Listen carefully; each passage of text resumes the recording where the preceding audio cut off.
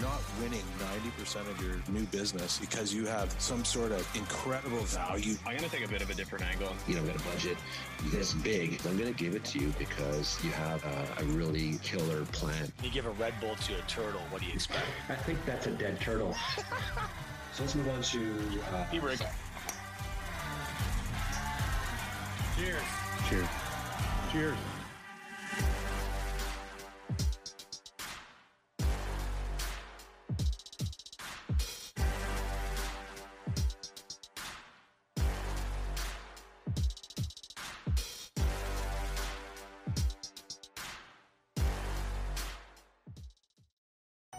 Does your current premium finance company lock you into long-term agreements?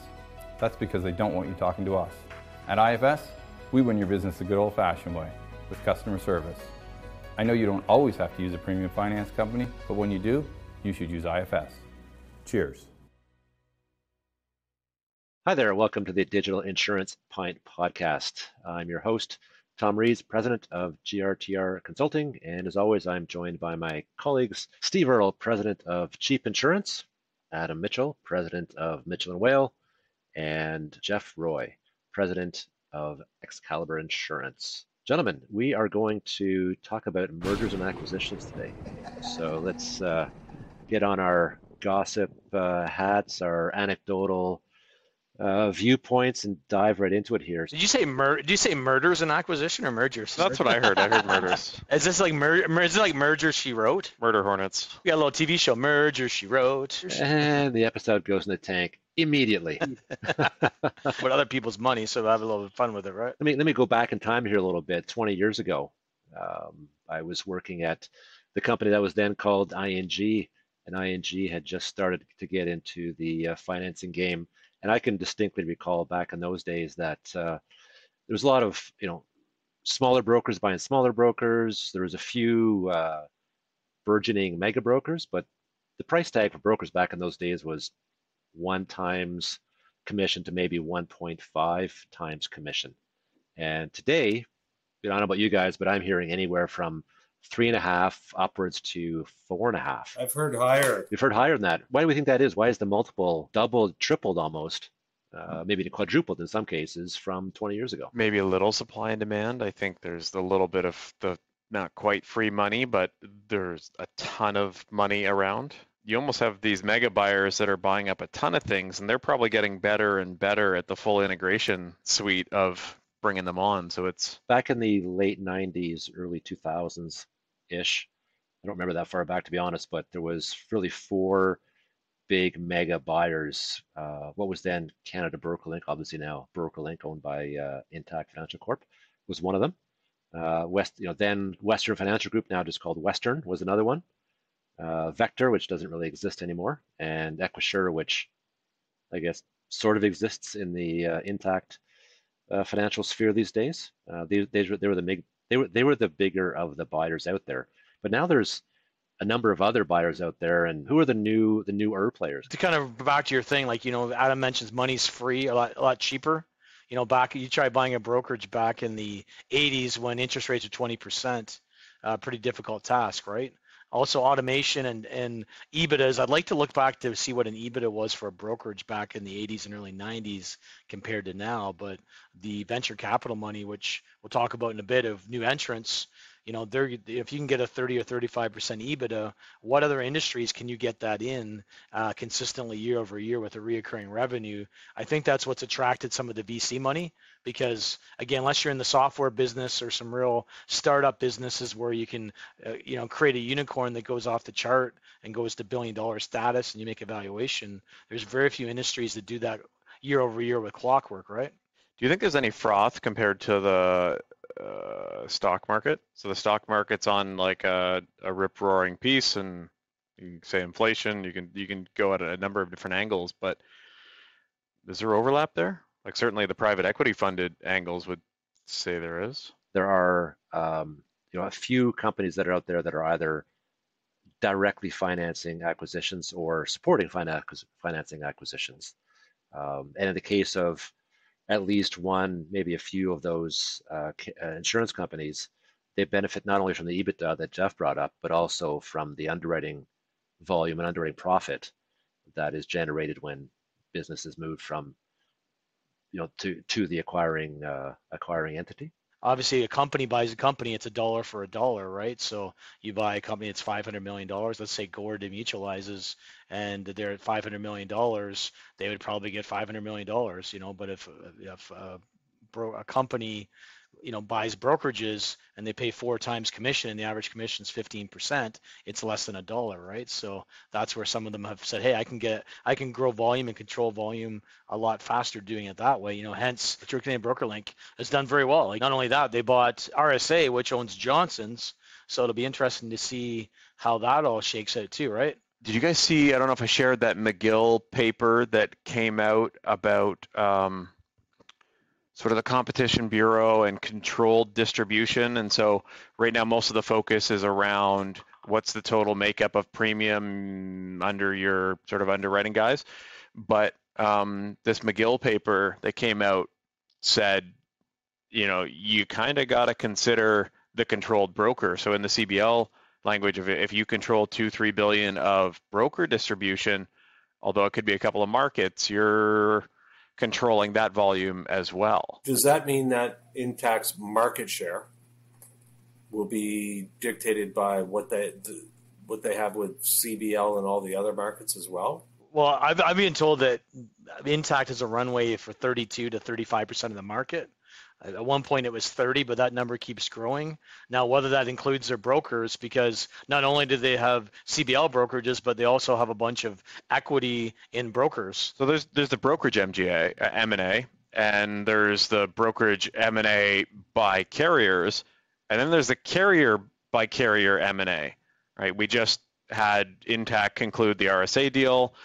Something's likely to happen with Economical. They're about to demutualize. They have some protection over the next little bit. The secret regional players that are actually funded by insurance companies. So you have, in our neck of the woods, we had Archway, who was doing tons and tons of acquisitions, and they recently went CBL. Everybody talks about the buyers all the time, and you tend to categorize those into private equity like NFP, or insurer-dominated ones like BrokerLink, or big brokers like Hub or whatever. Tell me about the sellers, right? Tell me, like, what are the common denominators amongst the sellers, or what prompts a broker who's been running his business successfully for 20 years to sell? Recently, I'd say I'm done with this bullshit. I'm throwing in the towel. There's far too much friction. All these suppliers are giving me nothing but grief, like way, like multitudes of what it was before. And if they don't have their shit together in their back shop, it could be crushing. Multiples are really high. So I thought about it maybe 5, 6, 8 years from now. I don't know. It's looking awfully good right now. And maybe multiples will go down. So, yeah, it's not worth the bullshit anymore. I'm gone. Thank you. Where's the check? Hey, COVID's been horrible. It's been bleak. Another day, if you call the right person on a Friday, they're going to give you the keys to the office and walk away. There's some people probably in that headspace. There's other people that, they've reached the end of their runway and they're like, I got to get out of here. The multiples are great. Is the government going to take away the capital gains tax? What's Trudeau going to do to start clawing stuff back? What time is a good time to exit? And I thought maybe I could do 4 or 5 more years. But if, our great leader continues to do what he's doing and blow all this money we don't have, he's going to have to get it somewhere. Where's it going to come from? It's going to come from capital gains being knocked off. And, there is the law that was passed that allows you to pass a brokerage through to the next generation, which is great. IBAC worked really hard at that, and they got that passed. But a lot of next generations don't want to take over the brokerage. These people don't have a succession plan. They don't have the employees with enough cash to buy it, and there's no employee ownership, so they're left to try and get the highest price and exit. And so there's a bunch of people in that category. there's some other people going, gee, can I survive? It used to be, you had to be 3 or 4 or 5 million in a small area, then 10, then 20. Intact said it had to be 100 a couple years ago. How much is enough? What's the size where you can make a good living and, you don't lose a few people and the sky's not falling? What's that magic number? Because as you get bigger as a broker, you have different challenges. So there's a bunch of people that don't think they're big enough. They're not getting the same deals the big guys are getting on commission. They're not getting the same overrides or CPCs. Whether those CPCs will continue on with all the FSRA work and all the shakedown going on the broker pages, that's a different question altogether. But there could be some changes also in the compensation with the FSRA work that could reduce revenue. So some people are being pushed out by fear. Other people said, hey, we got the biggest runway in history. We're coming back from COVID. We got 2 or 3 great years of growth. So hold on and ride it out, right? So it depends what day of the week you ask people, what perception you look at, but there's a lot of different people fighting through these things. The trends are all kind of going one way, and I used to say, hey, you kind of have 2 strategies. You got to pick one. It's scale or niche. I'm now starting to get convinced it's just scale, because I'm a pretty firm believer that the scale people are going to buy the niche people. So even if you have like a really good helicopter program or equestrian or a chemical manufacturer or something that you're just the best, how long before one of these big acquiring shops throws a private equity level check down with an extra zero than you've imagined? They integrate that knowledge, they start to expand it, and it all seems to end in scale. We've seen some franchise plays. We've seen some franchise independent producer angles. I don't know that we've seen some banding together of groups to actually operate and exchange ownership and become succession plans. So I'm wondering if there's room for a more rampant franchise-like expansion of that. I would say, the CBN, Canadian Broker Network model is somewhat that, sharing best practices. There's some stuff where people are doing that. So it is one of the first forays into it, where they're trying to maintain the independence of brokerages in the Canadian channel, right? Not external money, not selling out to companies. Somebody's got to have a stab at taking it one step further. So instead of just a collective best practice and some angles of if Tom bought 50% of each of us and then we operated truly as one united force, you could get some scales and efficiency. Here's the problem with that, Adam. Right now, you can't get the 3 of us to agree on shit. How are you going to get a whole bunch of brokers to agree on a business model, a business plan, the framework of the share arrangement, the in, the out? That's one thing that frustrates the frig out of, and I use frig, not fuck. If somebody can overcome this problem and navigate those pieces and put down hey, here's a playbook. So should you reach wit's end of whatnot, here's an alternative to completely exiting and throwing your hands in the air. You have the private equities fighting. You have the insurance company funded ones fighting. You have the high growth franchise sign up here as an independent producer thing going. A couple of things quickly, Steve. I would say 75% of the time we probably do agree on this show. It might be a little different semantics, but there's a lot of stuff that we do agree fundamentally on the basics. That's not going to change, right? The problem with the setting up a cluster or a group is, again, you have our biggest strength is our independence. It's our greatest weakness. What made our superpower that made you good may not play well with others, but once you realign the rules and figure out where you're at, then there's something good you can get at, right? That's why, you mentioned CBN. Well, you got Jan from Synex. If you look at the news press releases, he's personally bought it. He's starting to control quite a bit of volume there. So he's basically getting involved in that and, taking it to the next level, contrary to what somebody had mentioned earlier, right? So you're seeing that happen. What's the right way? There is no right way, right? There's different ways of doing it. It's only time will tell which one wins out. The differentiation on what we're doing, if I was supplied with one way of doing things under a banner that I just had to put things in once and I got price and somebody took the mess away, I would probably be more profitable than I am now, even giving up something to a bigger banner.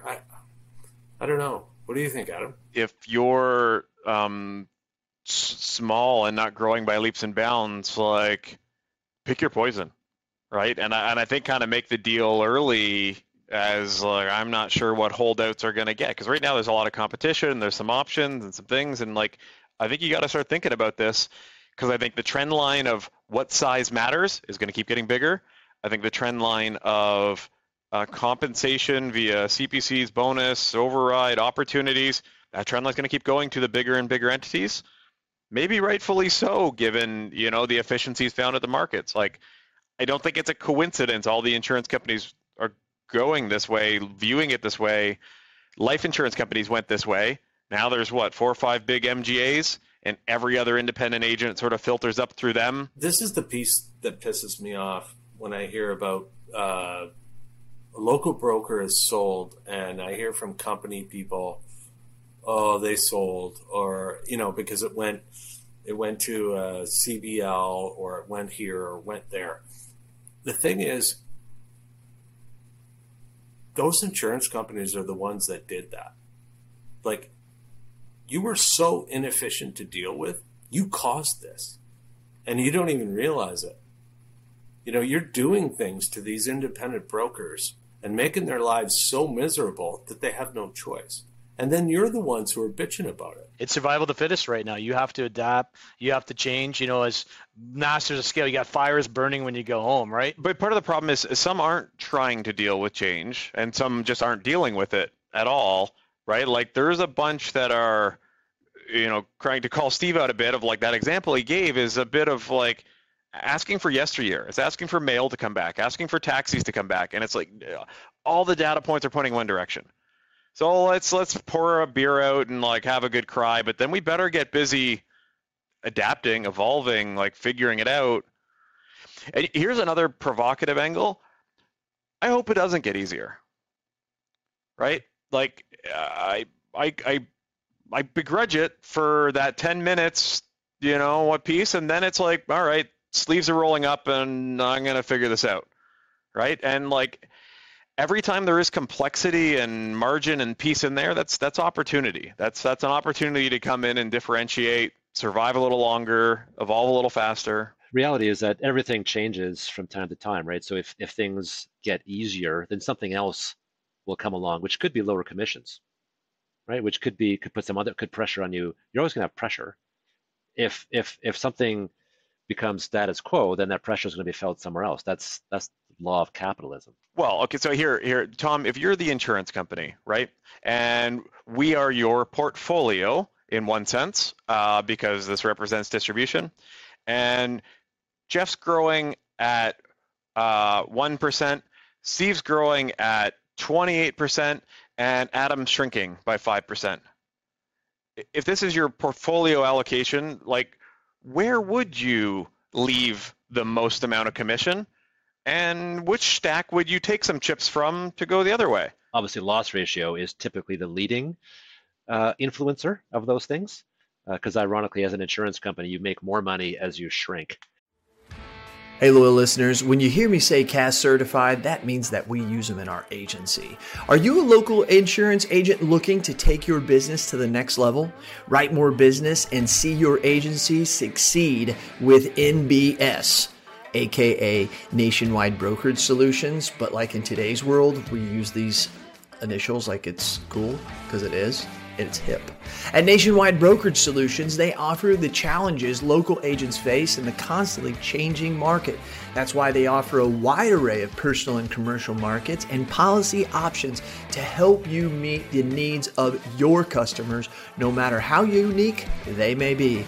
With a team of experienced and dedicated professionals that provide you with the support and the guidance you need to see your agency succeed, Nationwide Brokerage Solutions is here to support you every step of the way. Don't you survive in the competitive insurance industry? Thrive with Nationwide Brokerage Solutions today. Get started today and learn more at mbsbrokerage.com. That's where you learn more, mbsbrokerage.com. CAS certified. Sure, but if you take any longer term approach, like you gotta have the balance. Like, and we do it in our team. Like we do it and say, hey, who is the most valuable, most effective? Like, how can I over resource that? How can I line that up? Absolutely, and I can tell you, having done it personally at a couple of different companies, and I know others doing it as well. Every carrier is looking at all their brokers, looking at who is in the top tier, who's in the bottom tier, and the top tier guys get the time and attention and investment, whether that's money or access to new stuff or access to senior people or whatever it is.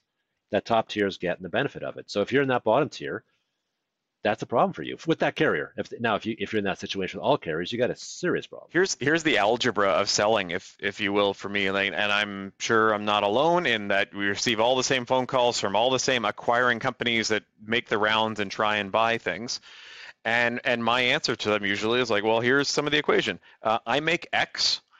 Here's my quality of life, as in here's how many golf rounds I get to play and the general office balance I have and what I get to tinker with. And here's my growth on trajectory. So if you are going to buy us, or we're going to entertain any part of this, the algebra is one of these needs to over-index by a bunch, right? Like, do I get a raise? Do I get to do more fun stuff? Or is the equity going to grow faster? And I think it's kind of almost universal of anybody considering selling, whether it's Steve or big broker, small broker, depending maybe on your age, your abilities, your market supply, you say, hey, if I sell part or everything to somebody, do one of these three things go up, right? And as you say, the insurance companies are evaluating these things of like, if your revenue is going to start going down because you can read the trend line, or if your book is already shrinking because you lost a market and your 3 markets you have are now out of market competitive cycle, you could legitimately join into something else that is going to see your life get a little bit better, your stability or equity return shore up. Let me challenge that. You guys are all independent business owners with the vast majority of your personal wealth tied up in your businesses. Isn't selling the end game? We're currently on a very aggressive track to try and jump the gap. And we say, okay, we want to separate from the peloton, separate from the herd to try and join that group. And I, as the business owner or majority, am trying to say, can this turn into a generational company? Now, there's going to be all kinds of turmoil amongst self-driving cars, downward pressure on rate, premium, technology, whatever.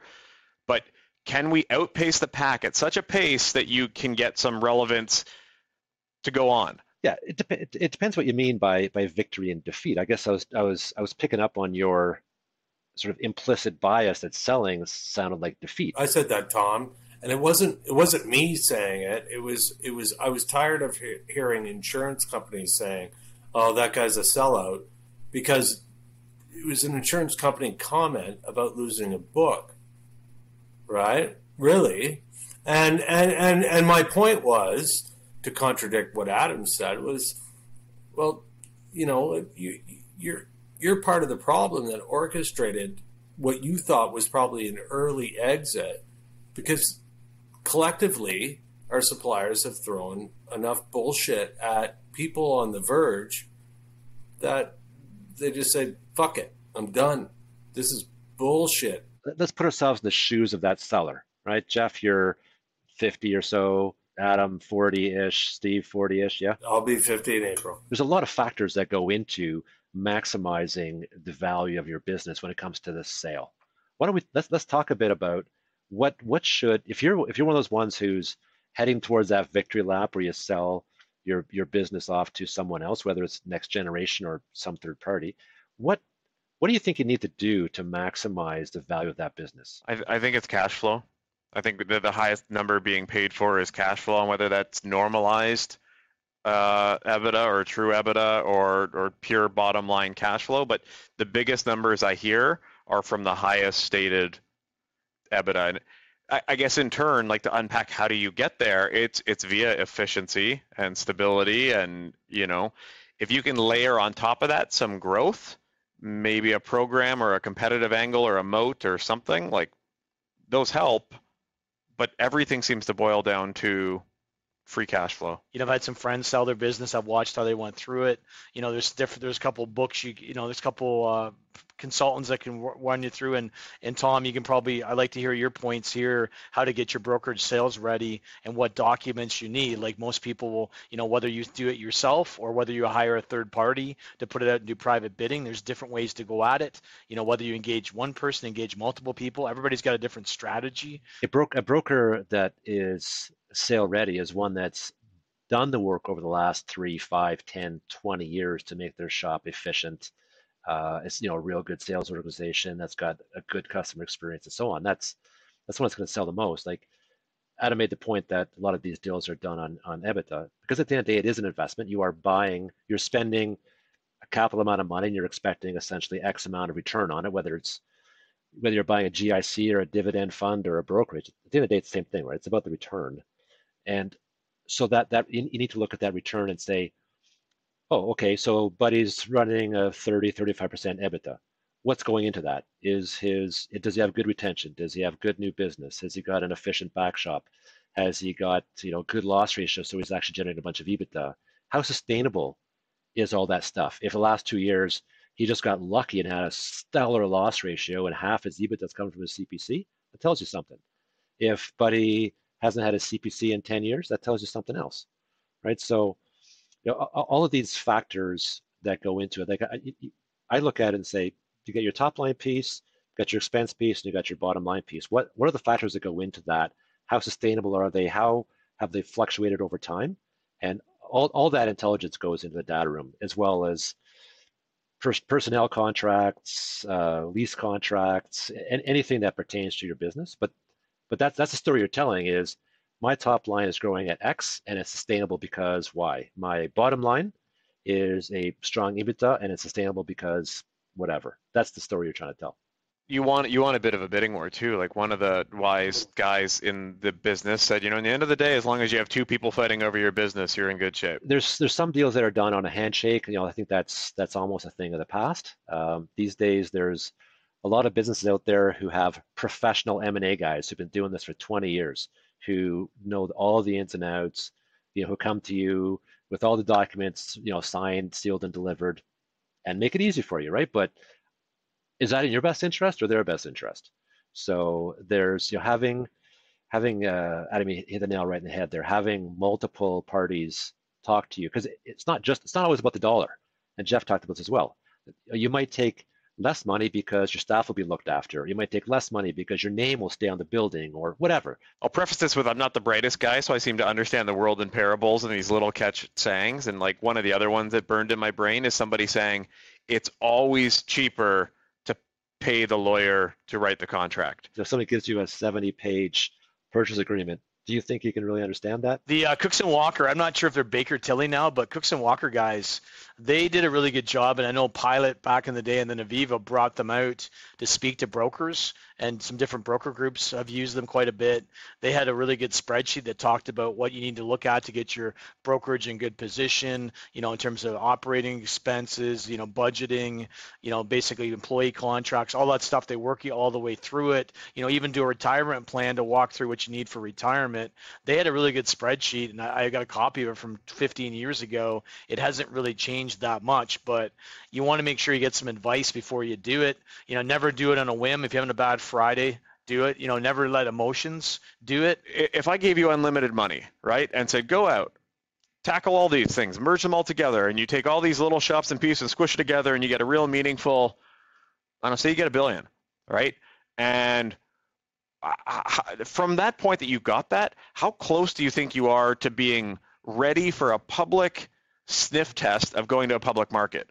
I'm like, that's just going to be a collection of, type A assholes and businesses and, weird practices, weird systems, like where Steve said, we don't agree on anything. Like nothing there is built for efficiency and awesomeness and like is going to live up to the Bay Street, Wall Street sniff test. Well, they're still continue to do it, and I don't see it stopping anytime soon. There's going to be some disruption in our industry over the next 10 years. Obviously, embedded insurance where basically stuff's going to be built right in. We'll take a dent out of the market. The self-driving cars and the electronic cars and everything where it's built right in. That's going to be interesting. So we're going to see a shift. Now it's not going to happen tomorrow, the next day, or the next week, or the next year, but it's going to be interesting to shift. And you're going to have scale and size to be able to do it, and the value proposition. Not everybody can build their own API and embed themselves in there.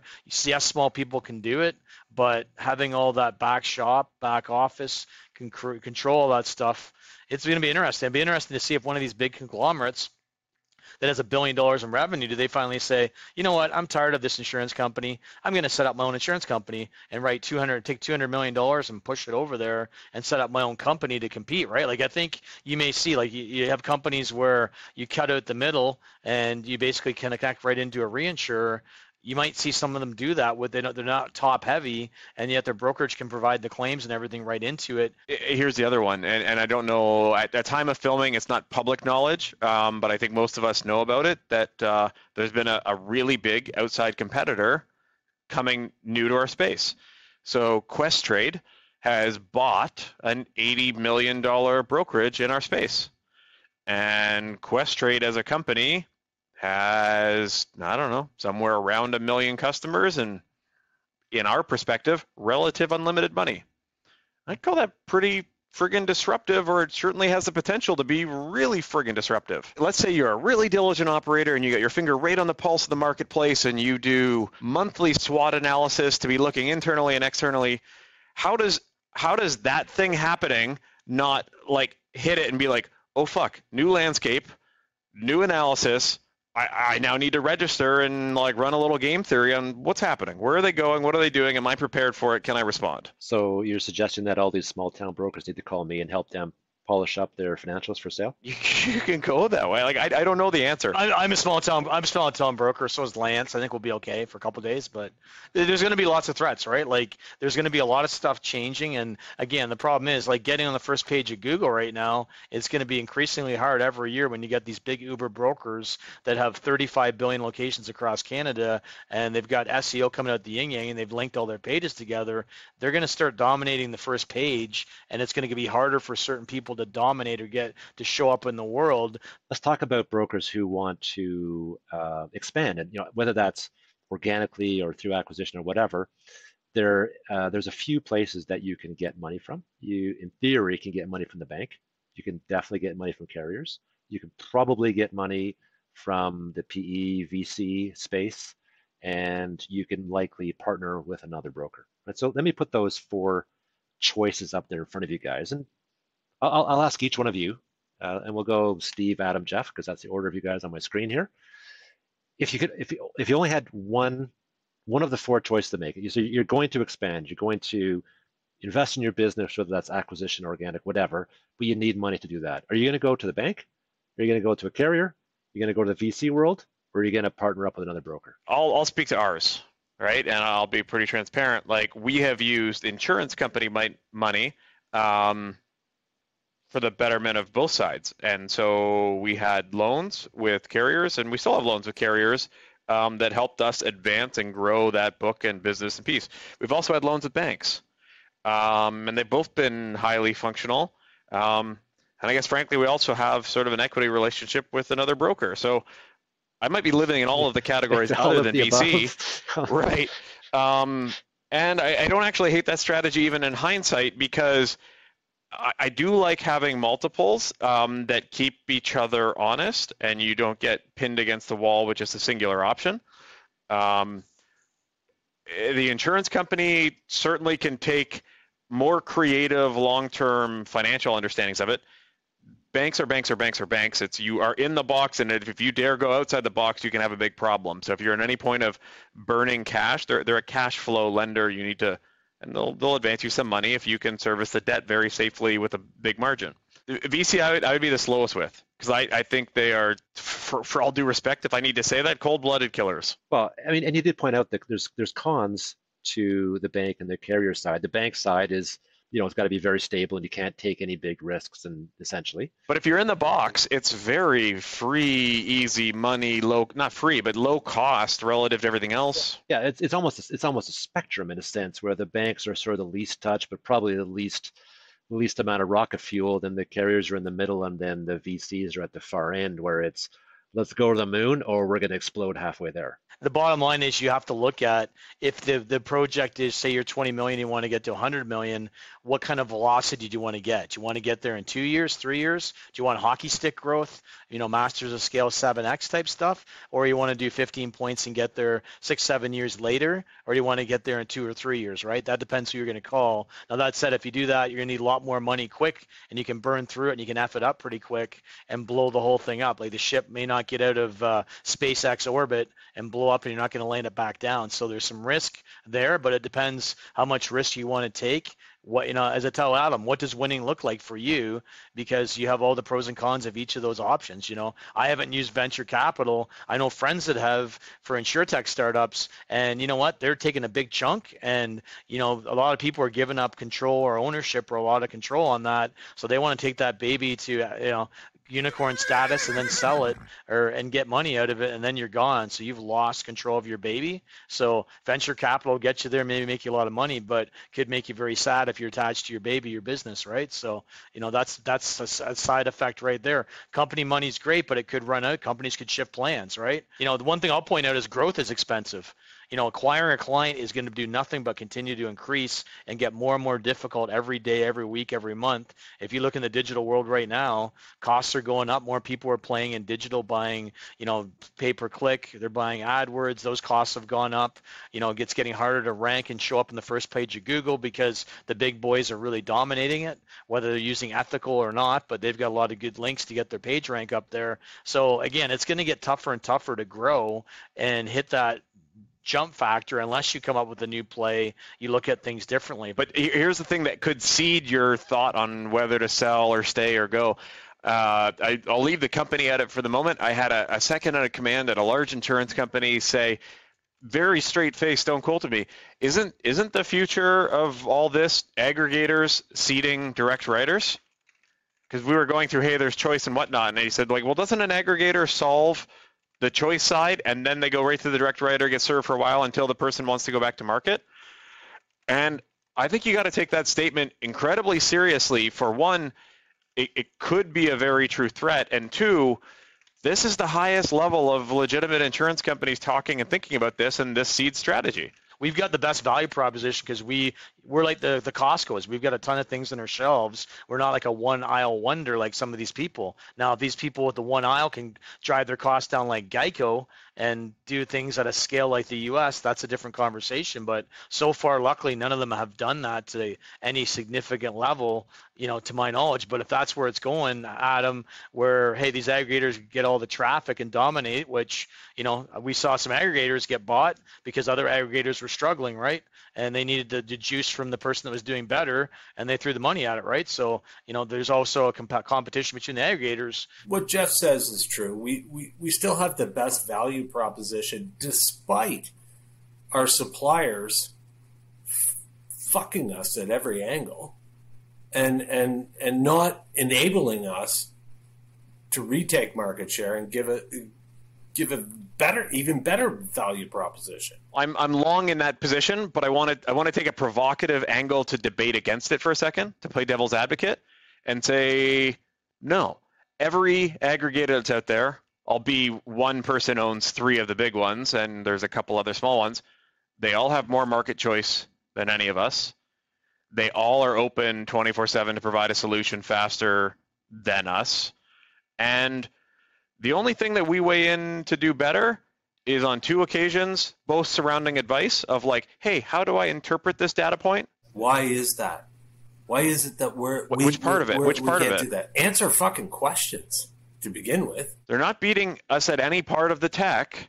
They're just entering a different part of the value prop. They've got teams of people that can outbid you and kick your ass on AdWords, and they're killing you on the organic. And if you look at all their links, that's where they're killing us. I think that when we go back to measuring VC or insurance company, or you want to grow and all that kind of stuff, it's going to be different for everybody, because if you want hyper growth and you want to go like rocket fuel VC, that's a different proposition to you as a human being and the broker you want to become and what that's going to do to your life versus I'm going to make a couple of acquisitions locally in my trading area, and I'm going to partner with a broker or whatever. Like, what is that going to do to your life? Where are you in your life, and where do you want to go? So those are measurements as well. As a 49-year-old guy, would I go VC because I've got like 20 years left in my tank, and I want to,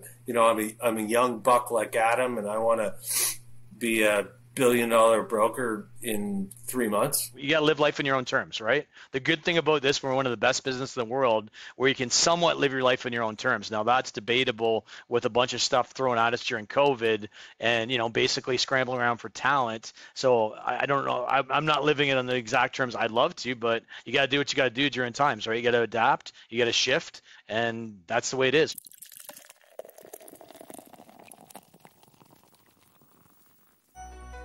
Is retention important to your brokerage? Of course it is. That's why at IFS, we have a cancellation prevention process. Want more details? Give us a call. I know you don't always use a premium finance company, but when you do, you should use IFS. Cheers.